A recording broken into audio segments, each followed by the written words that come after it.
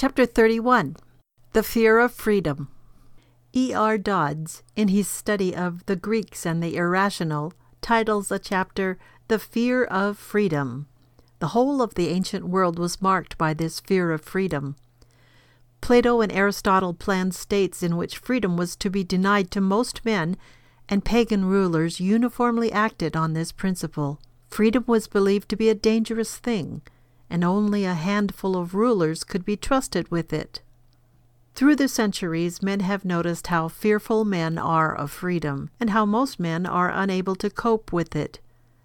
T.H. Huxley said, "A man's worst difficulties begin when he is able to do as he likes."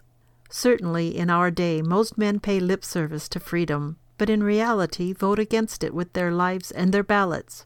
Our legislators assume that farmers and farm workers cannot be trusted with freedom, and capital and labor both assume that the less freedom for others, the better all will be.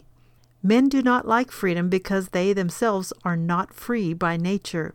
The basic slavery to sin, is the nature of their being, and they show their slavery in every area of life. Jesus declared, "Whoever committeth sin is the servant, or slave, of sin. If the Son therefore shall make you free, ye shall be free indeed." John 8:34 and 36. The root of slavery is the nature of man.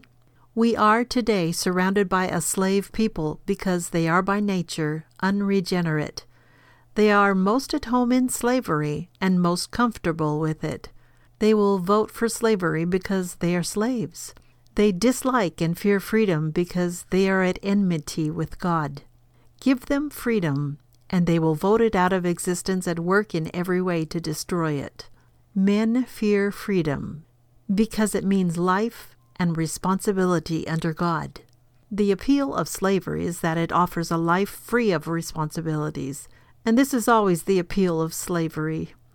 Some nations have, in the past, had as many as 4/5 living in actual slavery and content with it, because it took responsibility off their shoulders. The flight from freedom is always, first of all, the flight from God, who created man to be responsible and to exercise dominion over the earth under him. The choice is always God or slavery.